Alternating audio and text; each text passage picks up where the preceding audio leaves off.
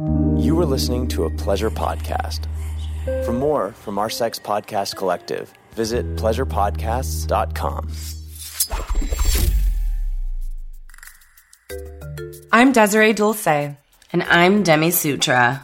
And you're listening to Holly Randall Unfiltered, brought to you by Twisties. Twisties brings you the hottest glamour porn in the industry, featuring exclusively lesbian and girl-girl scenes. For over 18 years, they've been bringing you mouth-watering content with some of the biggest names in adult entertainment, as well as the fresh faces taking the porn world by storm. Get extra content and special scenes featuring the sexiest girls of the moment with Twisties Treats of the Month. I had the honor of being the treat for September 2019, and it was an absolute blast. And I had the honor of being the Twisties Treat February 2020. Make sure to stay tuned for more mouth-watering scenes featuring Demi, myself, and all the sexiest girls in the industry. With new scenes every 3 days, the selection has something for everyone, including solo scenes and multi-part series. Unwrap your ultimate fantasies at twisties.com and find them on Twitter at Twisties and Instagram at Twisties Treats. Hi, I'm Holly Randall, and welcome to my podcast, Holly Randall Unfiltered. This is a show about sex, the adult industry, and the people in it.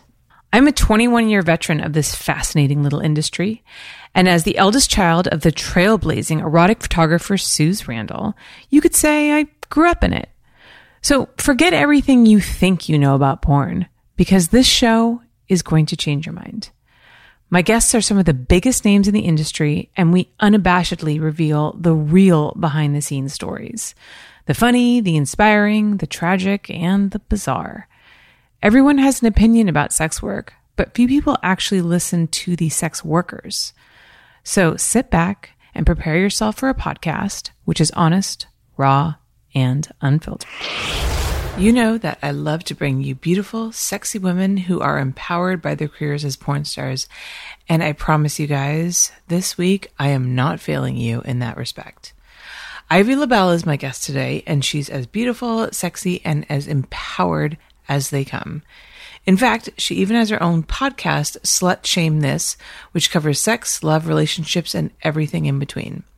So enjoy this episode with the incredible Ivy Lebelle, only on Holly Randall Unfiltered.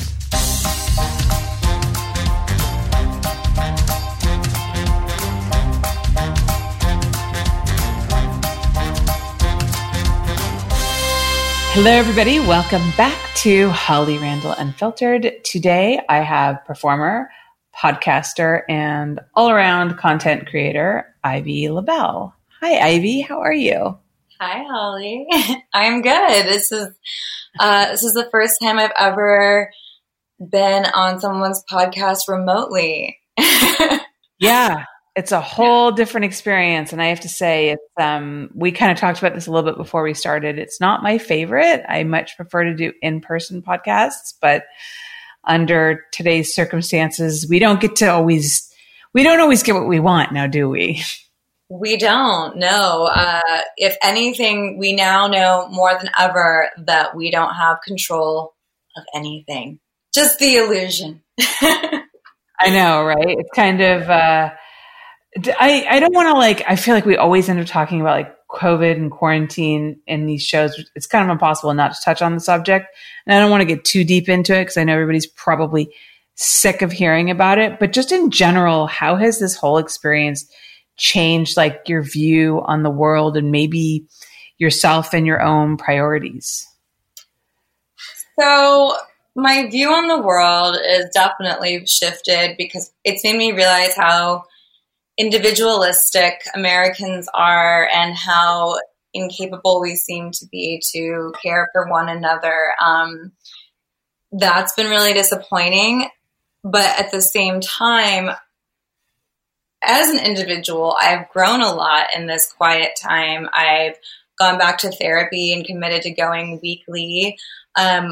I have been forced to work for myself literally without an agent giving me bookings. So everything has been like, I'm responsible for me in every way. And so it's been a good learning experience that I'm capable of handling shit all by myself, and that I can actually thrive in a really kind of quiet environment. And it's been good for like the introspective personal growth for me, actually.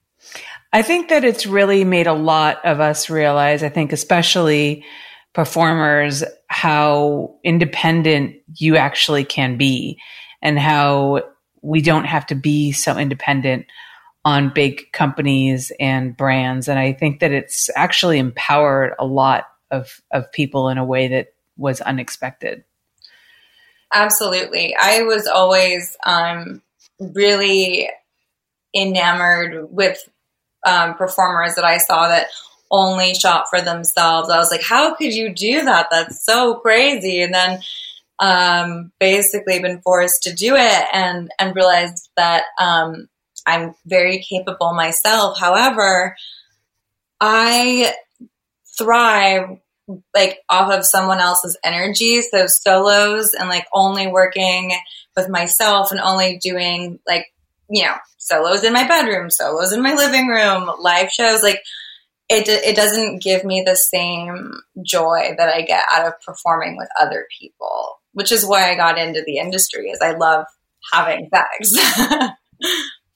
Yeah, I was talking to a couple of different performers about that, and they were just kind of like, you know, at some point, there's only so many times I can masturbate in my bedroom. And, you know, there are some people that really don't want to go back to set and are very happy to stay home and shoot their own content and shoot on their own. And there are other people who really want to get back to set and want to work with other people again. So where do you fall into that spectrum? I feel like I'm right in the middle, actually. I deeply miss, well, I can't say I miss anymore because I did start recently shooting with other people again, but for my own content. But that's the part that I missed the most, was working with other people. And now that I've had a taste of that, I do miss being on set a little bit. However, I don't think I could go back to shooting for others as often as I was before. It was exhausting, and I had no control over the kind of content I was putting out or my brand or my image. So I do like having that control, but I do also like to be on set. So I'm pretty much down the middle. I want to go back to shooting, but I don't want that to be my only primary source of income anymore. Right.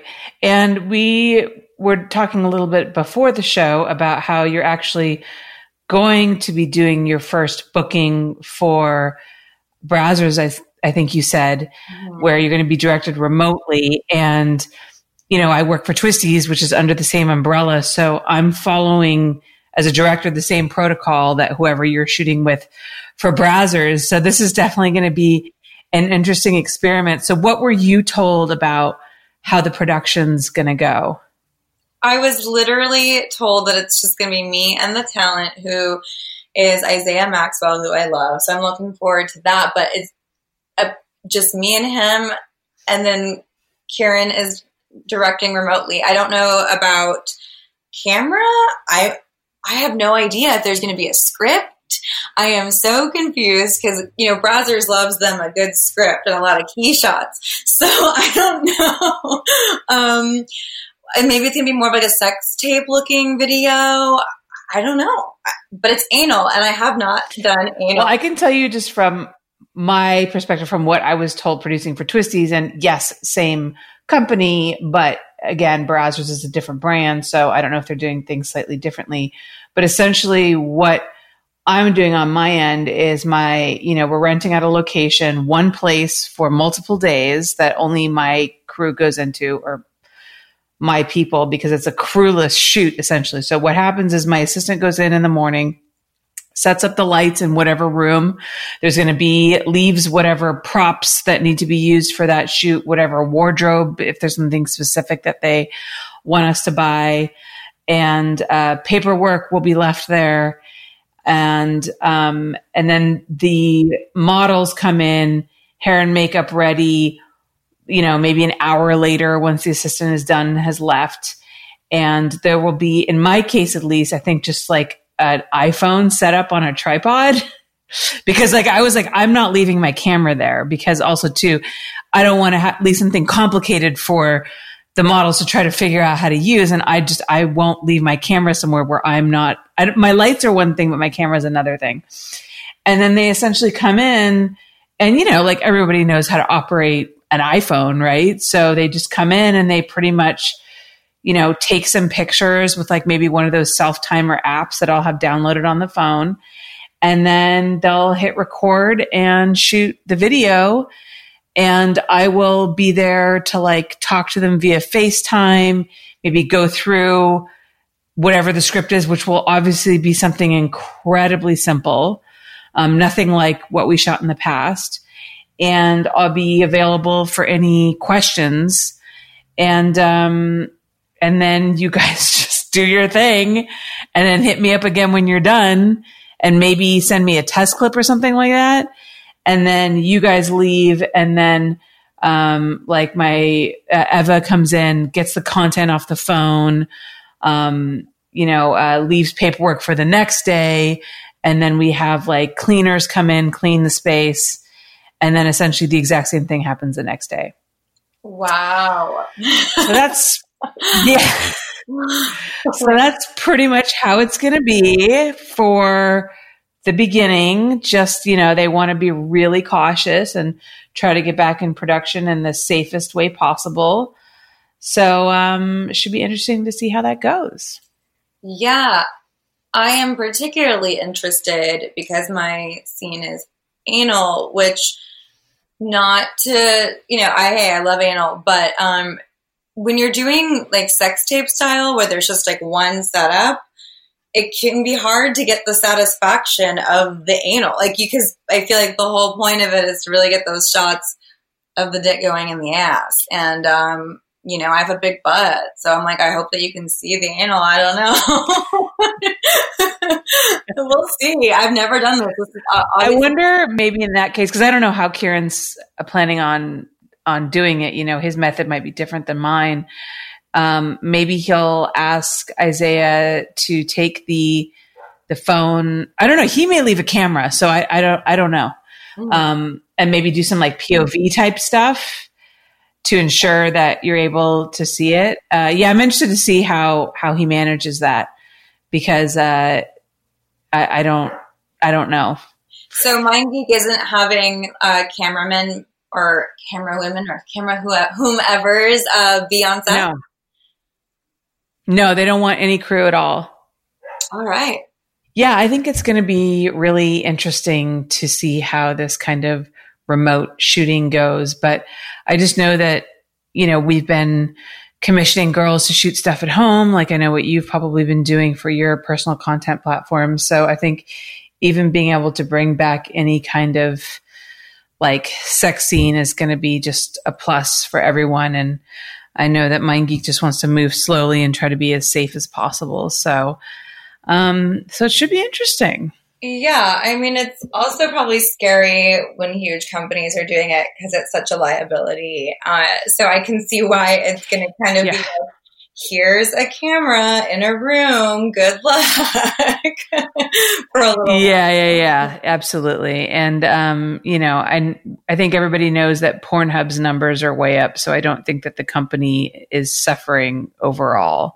Right. So, yeah, I mean, it's crazy how the OnlyFans numbers just skyrocketed. Like the second lockdown happened, I was like, oh, well, this has been the best time ever to be a sex worker.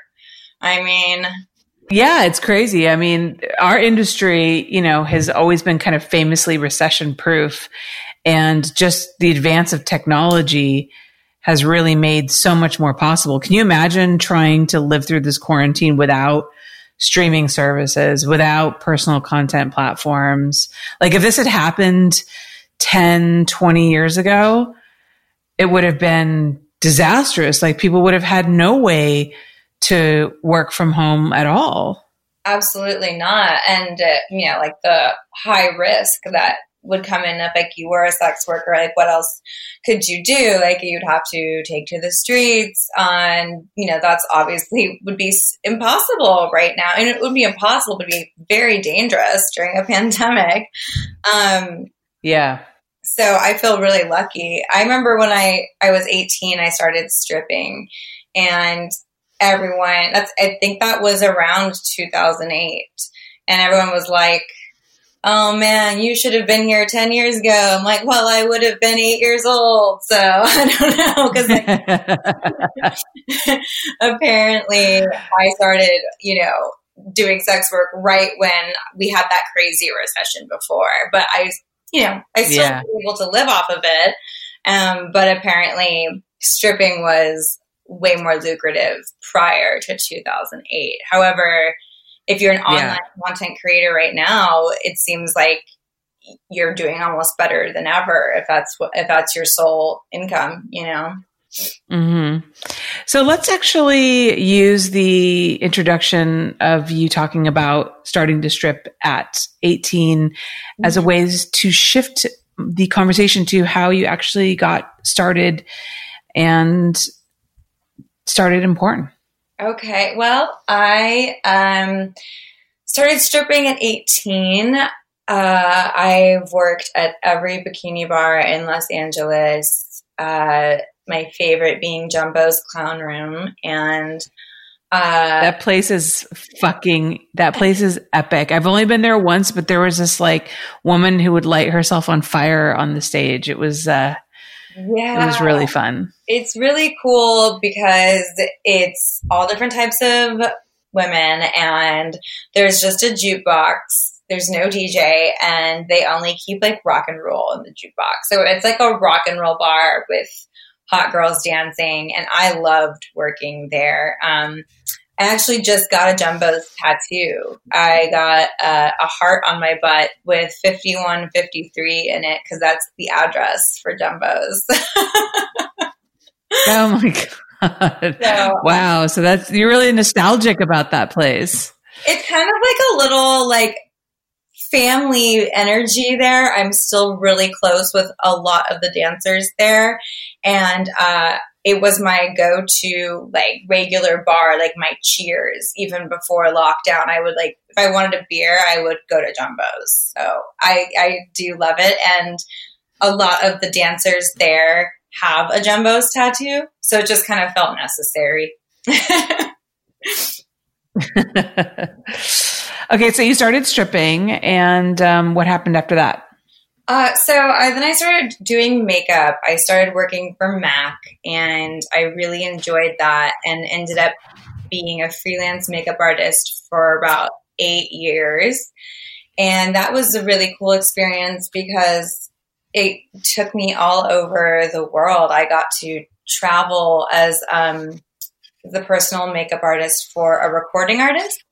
And we literally went everywhere. I've been all over Europe, Australia, Southeast Asia. And that was a really, really cool formative time in my life. And then eventually, I don't know, I'm a Gemini, so I feel like I always need to be challenged. I need a new adventure. And when I feel like I've conquered one thing, I have to move on to the next. And so I was 28 and I was just feeling really like, I don't know, just disenchanted with makeup. And I felt like my career was kind of at a plateau and there was something I could really do to elevate it. And so I was like, all right, I'm going to take a step back for a little bit and reassess. And so I went back to stripping because I've always known that to be something I can go back to. And so I started dancing at Jumbo's again.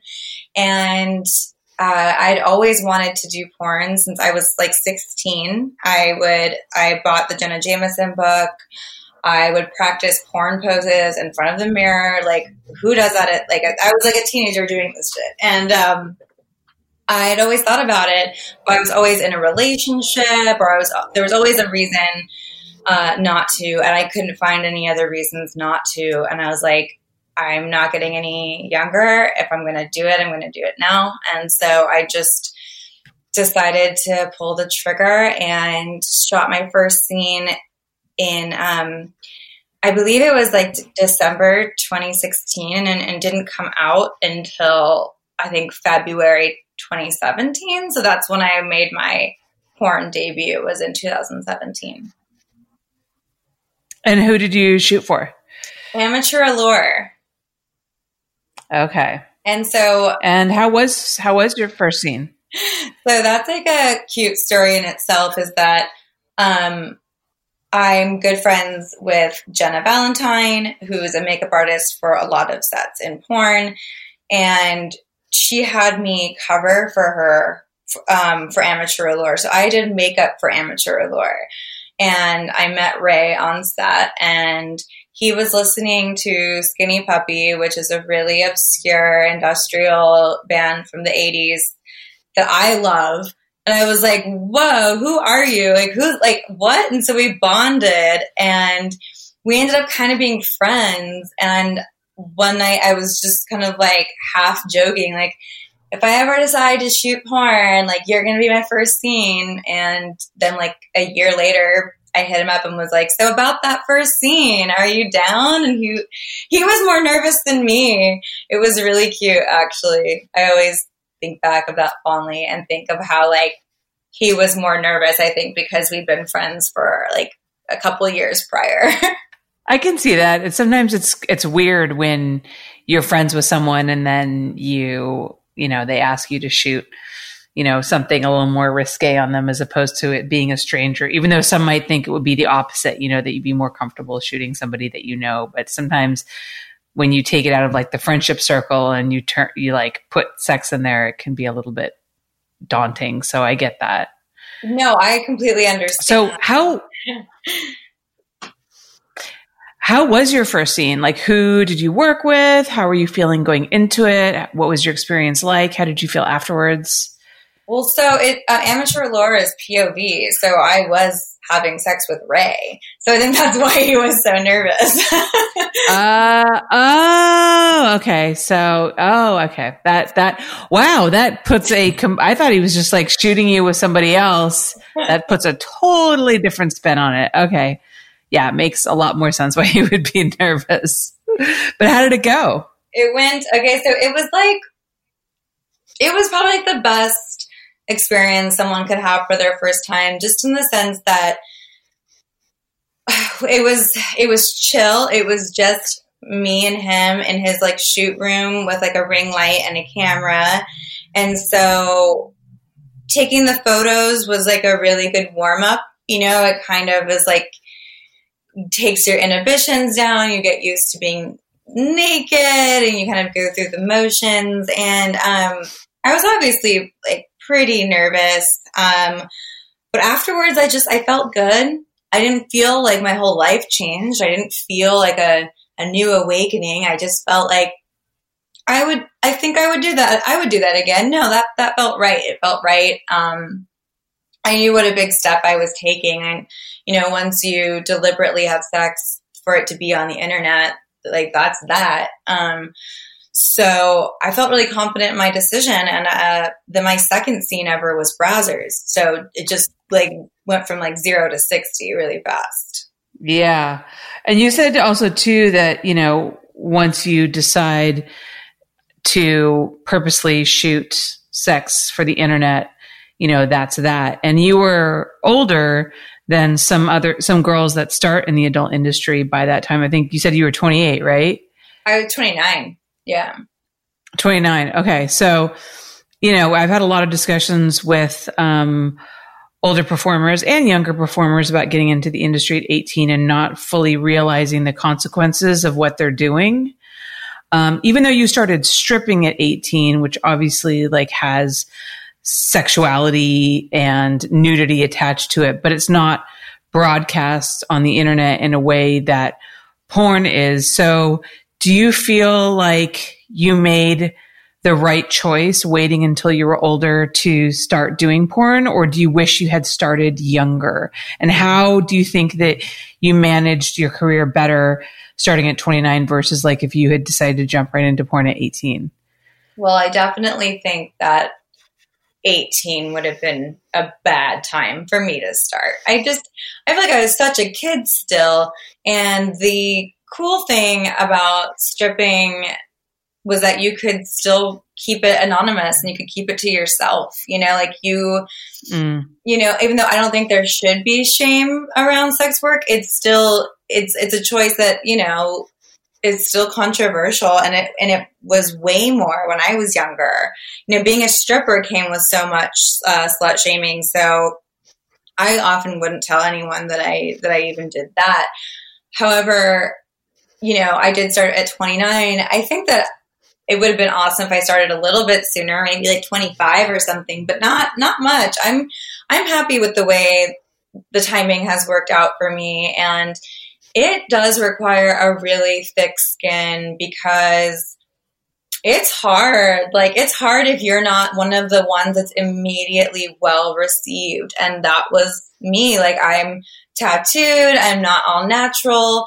I was like not a teen, not a MILF, and like all these things that were working against me that I never would have thought would work against me. Like, in my waking, living life, I'm like in my 20s with like big ass titties and tattoos. Like, this is amazing. And then I get into porn and they're like, no, we don't know what to do with you.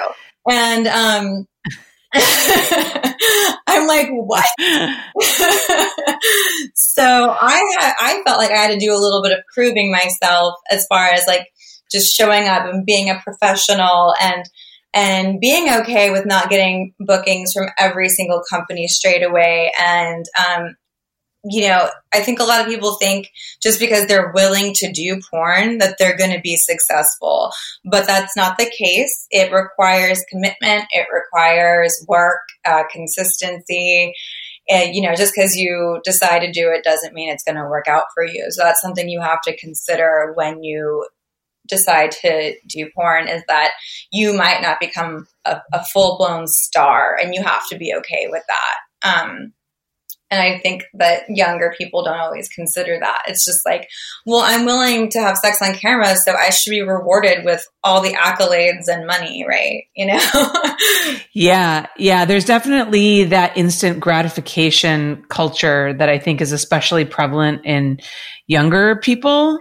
We live in a world now where everything is instant gratification. You know, you can be on a reality TV show or American Idol and become famous super quickly. You can, you know, jump into porn and, you know, sometimes become famous super, like some, you know, girls become famous really quickly. Mm-hmm. You can, you know, order Postmates and have your meal to your door in, you know, 30 minutes. So I think that, you know, as a culture, we kind of expect things to happen right away. And I think you're right. I think a lot of people do come into the adult industry with this ill-conceived notion that they're going to be famous immediately. Mm-hmm. And that's just not the case.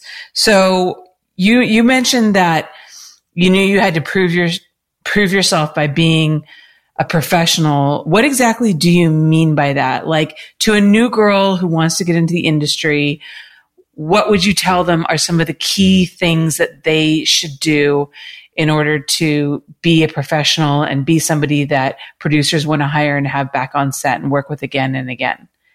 I mean, you have to consider yourself a business and a brand. And for me, I think because I'd already worked for myself as a makeup artist and handled my own bookings for that, I kind of had a little air of professionalism to myself. But I guess to me, being a professional is, you know, being responsive in a timely manner when people are trying to book you or get in contact with you, showing up on time, not making people wait around for you, being tested, you know, and ready to go. And, you know, don't show up fucked up. Don't, you know, like, it's really, really actually quite simple. It's just like, show up on time, be prepared, like, know what you're doing, know what you signed up for, have a positive attitude, be courteous to the people on set with you.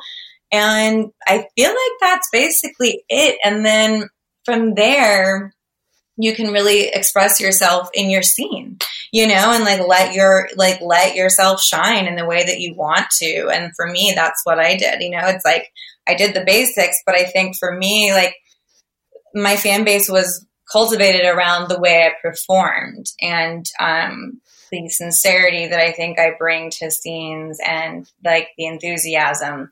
So really to be professional is quite simple, but I think it's all the other extra stuff in between that's going to get you further. And also having a presence on the internet, which I actually struggle with. I actually like really hate feeling like I have to like check in daily on the internet to the world. I'm kind of private, so I have to work on like posting consistently and keeping myself out there so people don't forget I exist, because they will in this instant gratification world. Yeah, I feel you on that. I'm a big fan of scheduling posts, and some platforms don't allow you to schedule certain types of things. Like obviously like I'm failing, I ain't gonna lie, I'm failing miserably at like the Snapchat thing. Cause like I don't think to check in every day and like post a picture or a video. So I totally feel you on that. That is tough. Yeah. I tried doing Fan Centro and I stopped. I was like, I would get so much anxiety if like my 24 hours lapsed and I had like nothing to show. And I was like sitting around, you know, with no makeup on, like feeling bloated. And I'm like, what am I going to do? Like this is so stressful. Like it was not for me. Like the Snapchat format was not for me, but so many other performers thrive, which is the beauty about, you know, being like an online, you know, sexual content creator is there's a lot of avenues you can choose. You know, you can do the Pornhub route, you can do OnlyFans, you can do Fan Centro. You know, there's a lot of options now. Right. You mentioned earlier about the enthusiasm that you bring to your scenes. So can you tell me a little bit about that? And I assume that, I mean, I shot you once in that movie for Joanna Angel, I believe. Mm-hmm. I think that's the only time we ever worked together. Yeah. And yeah, you were great. So tell us maybe about what do you love about performing? Like, what is it about doing porn that you're so enthusiastic about? Well, it's a lot of things. I've always been really, really sexual by my nature. Like literally, that's the only way I can describe it is by nature. I've been told by other people that like I just exude this sexuality, and I didn't know where to put it for a long time, and it was slightly satiating to do stripping and that kind of stuff, but I felt like I needed more.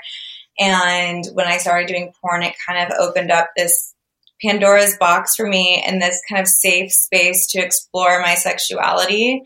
And I just get so excited. And the rush of being filmed is part of it. I do like that aspect. And I'm usually working with people that are experienced and know what they're doing. And it's fun, and I kind of get lost in it. And, you know, not every scene is, you know, going to be like that, but I usually can at least find like one thing about the person or the storyline or something that gets me going. And I find that like spot within myself, and I just hone in on it. And I just kind of like, unleash my demons a little bit, I guess. I don't know. It's like, it's really fun. I miss that part a lot. Yeah. Okay. We're going to take a quick commercial break. And when we're going to come back, we're going to talk about Ivy's podcast, Slut Shame This, and her views around slut shaming, female empowerment in the adult industry, and so much more. So stick around. We'll be right back. This episode of Holly Randall Unfiltered is brought to you by Manscaped. Do you have a boost near the caboose that needs to be tamed? I am talking hairy, big, but also needs some support.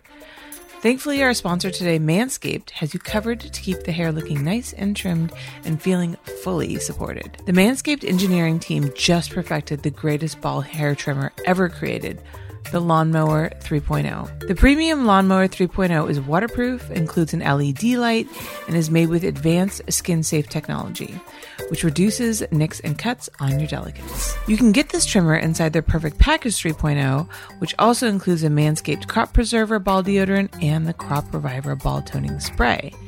And for a limited time, when you order the Perfect Package, you also get 2 free gifts: the Shed Travel Bag and the Manscaped Boxer Briefs. The Manscaped Boxer Briefs have optimal temperature control with their crop cooling technology, while the waistband is also super elastic to reduce chafing or rubbing. It's hot out, guys, and Manscaped is doing everything they can to keep your nuts nice and cool. Get 20% off plus free shipping with the code HOLLY at manscaped.com. That's 20% off with free shipping at manscaped.com. Just make sure you use my code HOLLY. From the moose to the caboose, always use the right tools for the job. Use Manscaped.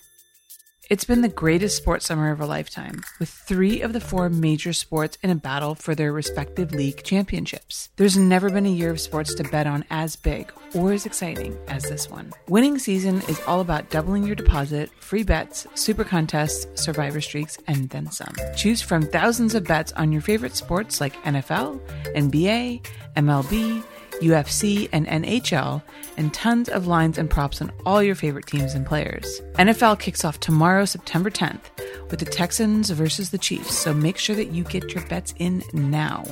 And you want to sign up right now because they are matching your deposits dollar for dollar. Every cent up to $1,000 will be matched.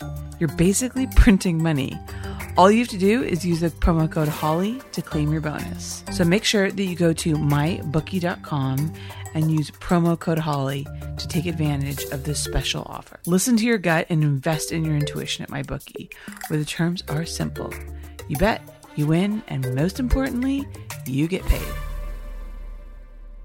All right, so we're back. So, Ivy, I know that you have a podcast called Slut Shame This, and slut shaming is something that's been like a big topic in our culture, I think, lately, and there's been a lot of pushback against it.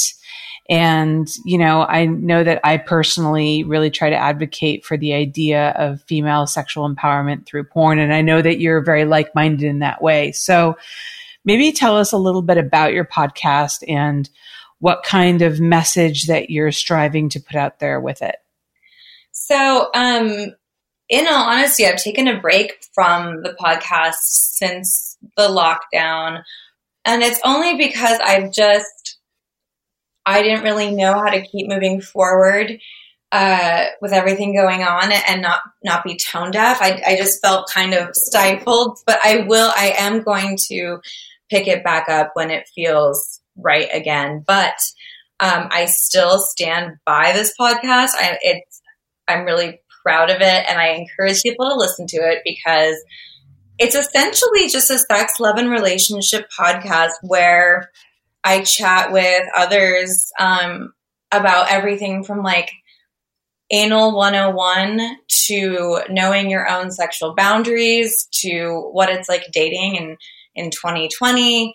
And there's a lot of firsthand experience I can bring to the table, being someone who's been a sex worker for most of her adult life, and also just having dated and been in relationships and been in therapy. And I try to talk about things that are uncomfortable to talk about, and with a little bit of a sense of humor, and just trying to normalize conversations that are a little bit more uncomfortable to talk about, like I always like get people hitting me up, like, I really want to try anal, but I'm terrified. Like, how do I do it? And it's like, no one wants to talk about what you actually have to do to like get prepped for an anal scene. But I'm like, let's fucking talk about it. Cause like, it's like, let's just, be honest. Cause I think honesty is probably the sexiest thing out there. And, there's not enough of it. And the more honest we are with ourselves and others, then like the less there is to be shameful about. So hence the anti-shame. Yeah, actually, let's since you brought it up, let's talk about anal, because that is a question that does come up a lot. Okay. I know a lot of people are very curious about anal sex, but they're afraid of it. So, what is your advice as an anal sex professional? So, my advice is I have a couple like key things. One is don't be afraid of shitting on your partner. If you're going to have anal sex, rule number one. Yeah. I mean, that's where shit comes out of. And if you're deeply afraid of shit, like just, I don't know, just maybe take it off the table. But there are ways to do it and have it be less messy or less likely. So I always like to do like a little clean out. Nothing too deep, just something shallow, just to make sure everything's clean in there. And then as far as comfortable, I like to use a vibrator while like penetration first starts happening to help me relax. Because the thing that makes anal painful is us kind of resisting it because it feels unnatural, where like vaginal penetration feels very natural. It's literally what we're meant to do, where anal penetration feels very foreign. So having a vibrator on my clit while that's happening helps me relax and open up. And then something that Joanna Angel taught me is that if you push out, it actually relaxes your sphincter. It feels very counterintuitive because you, again, are like scared. You don't want to like poop on somebody. But if you push out while they're pushing in, it relaxes your butt and you can like enjoy the anal more. And then after like a few minutes, it stretches out and it feels really good. So you just have to like get to that point.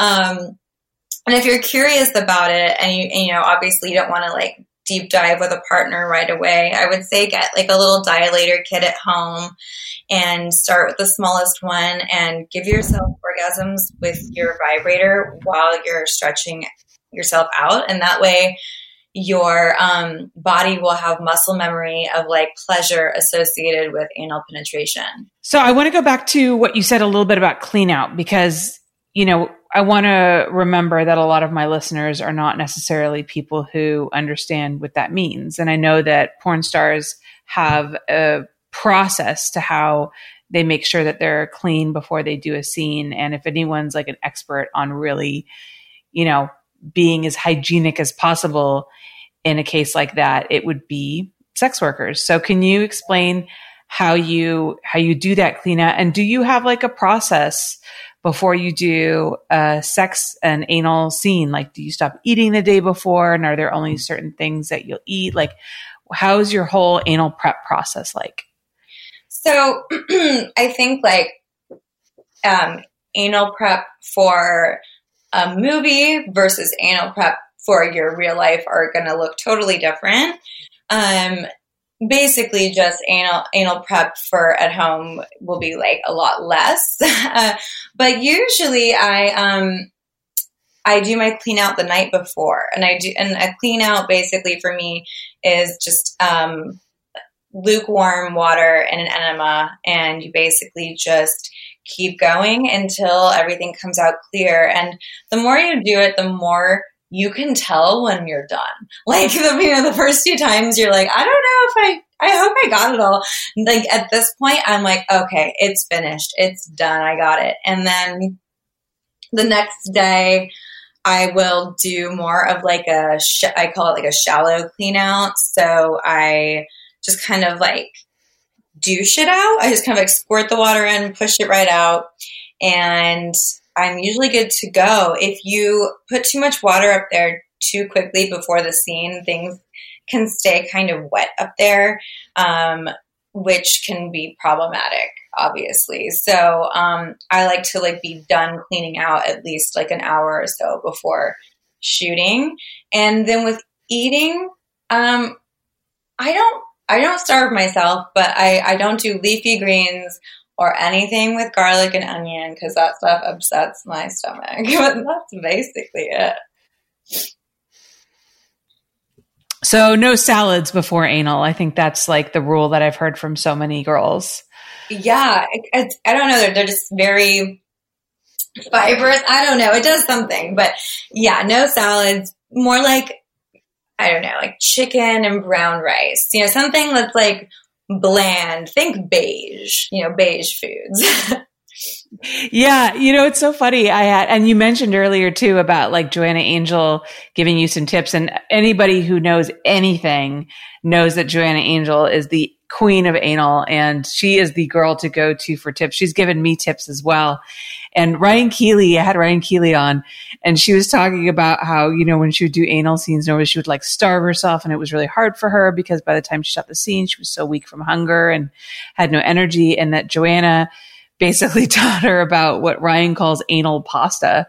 And she was like, yeah, no, you can have like pasta and like carbs before your scene. You just, like you just said, like no leafy greens and nothing with color in it. And Ryan said it just blew her mind and like changed her whole world. She was like, I can have pasta before an anal scene. Oh my God. It was like this revelation for her. It was so great. It's kind of like the best of both worlds. You get carbs and anal. I mean, what a treat. What a devilish day. Like, wow. The two greatest indulgences in life is carbs and anal. I completely agree with that statement. That is it. Yep. So I want to kind of go back to what we originally kind of skirted around a little bit, was like the slut shaming thing. So I always like to get the voice of like intelligent, well-spoken women like you who are empowered by working in porn to kind of contradict society's idea that porn is always degrading to women and that it victimizes women. So how do you respond to that kind of critique?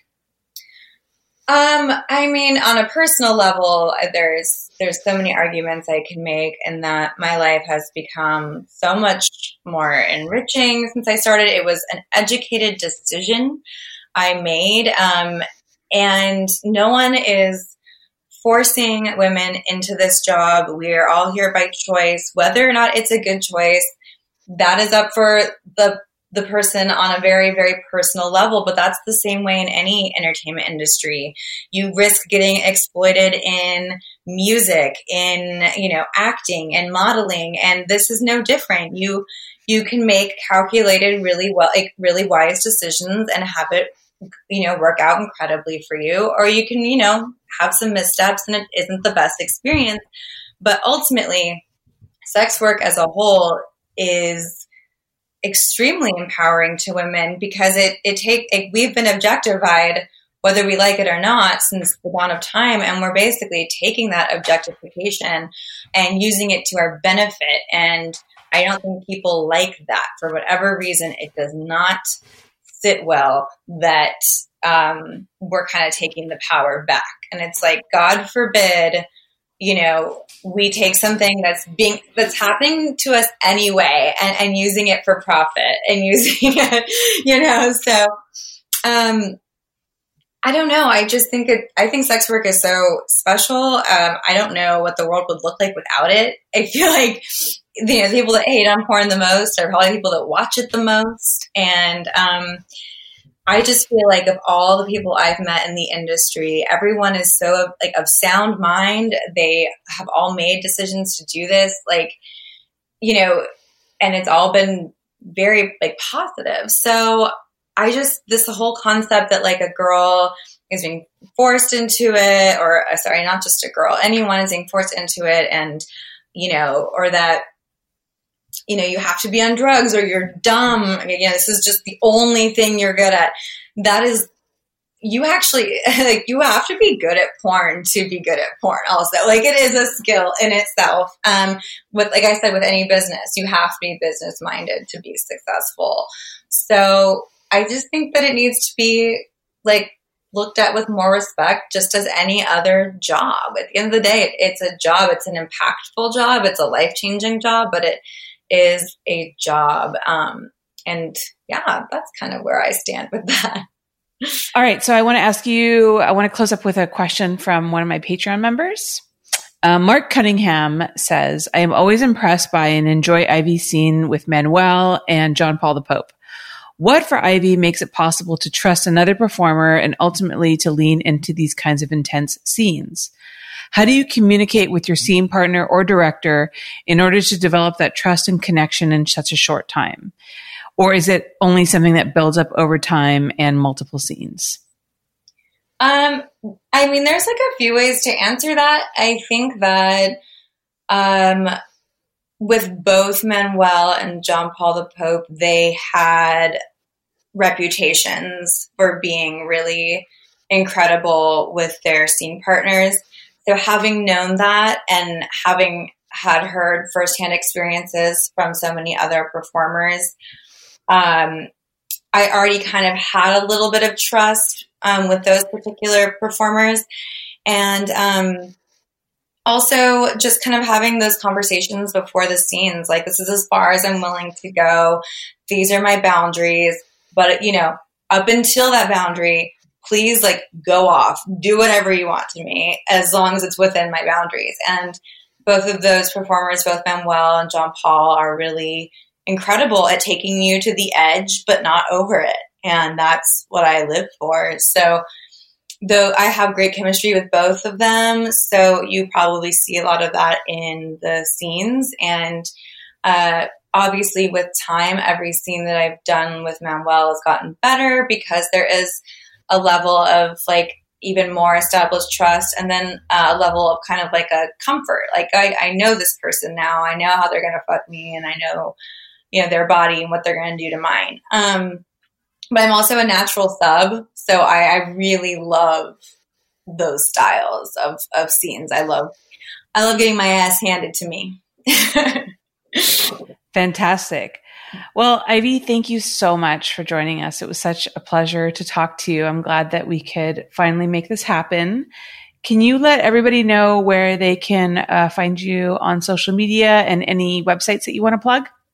Yes. So you can find me on Twitter. It's my name, Ivy Lebelle, followed by XXX. And then on Instagram, it's Ivy Lebelle. And those are my only social media platforms. So anything else is fake. And then if you want to check out my OnlyFans, it's onlyfans.com/it's Ivy Lebelle. And I DM there. I do custom videos, and all the new content I've been creating during the pandemic is on there. So check it out. And yeah, that's it. And you guys can find me at Holly Randall on Twitter and on Instagram. If you want to support this podcast, go to patreon.com/Holly Randall Unfiltered. And if you're listening to the audio version of this podcast, go to youtube.com/Holly Randall Unfiltered to watch the video version.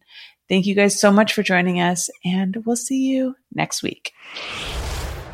Thank you so much for listening. If you love my show and want to support it, I ask that you take the time to rate and review my podcast. Now, if you're not sure how to do that, you can go to ratethispodcast.com/HRU, and you'll automatically be directed to the various podcast apps your device supports, and then be led to the place where you can rate my show. 5 stars, of course, and leave your glowing review. Okay, it doesn't have to be glowing, but say something nice. You can also financially support this show through my Patreon by visiting patreon.com/Holly Randall Unfiltered, where you get so many perks for your support.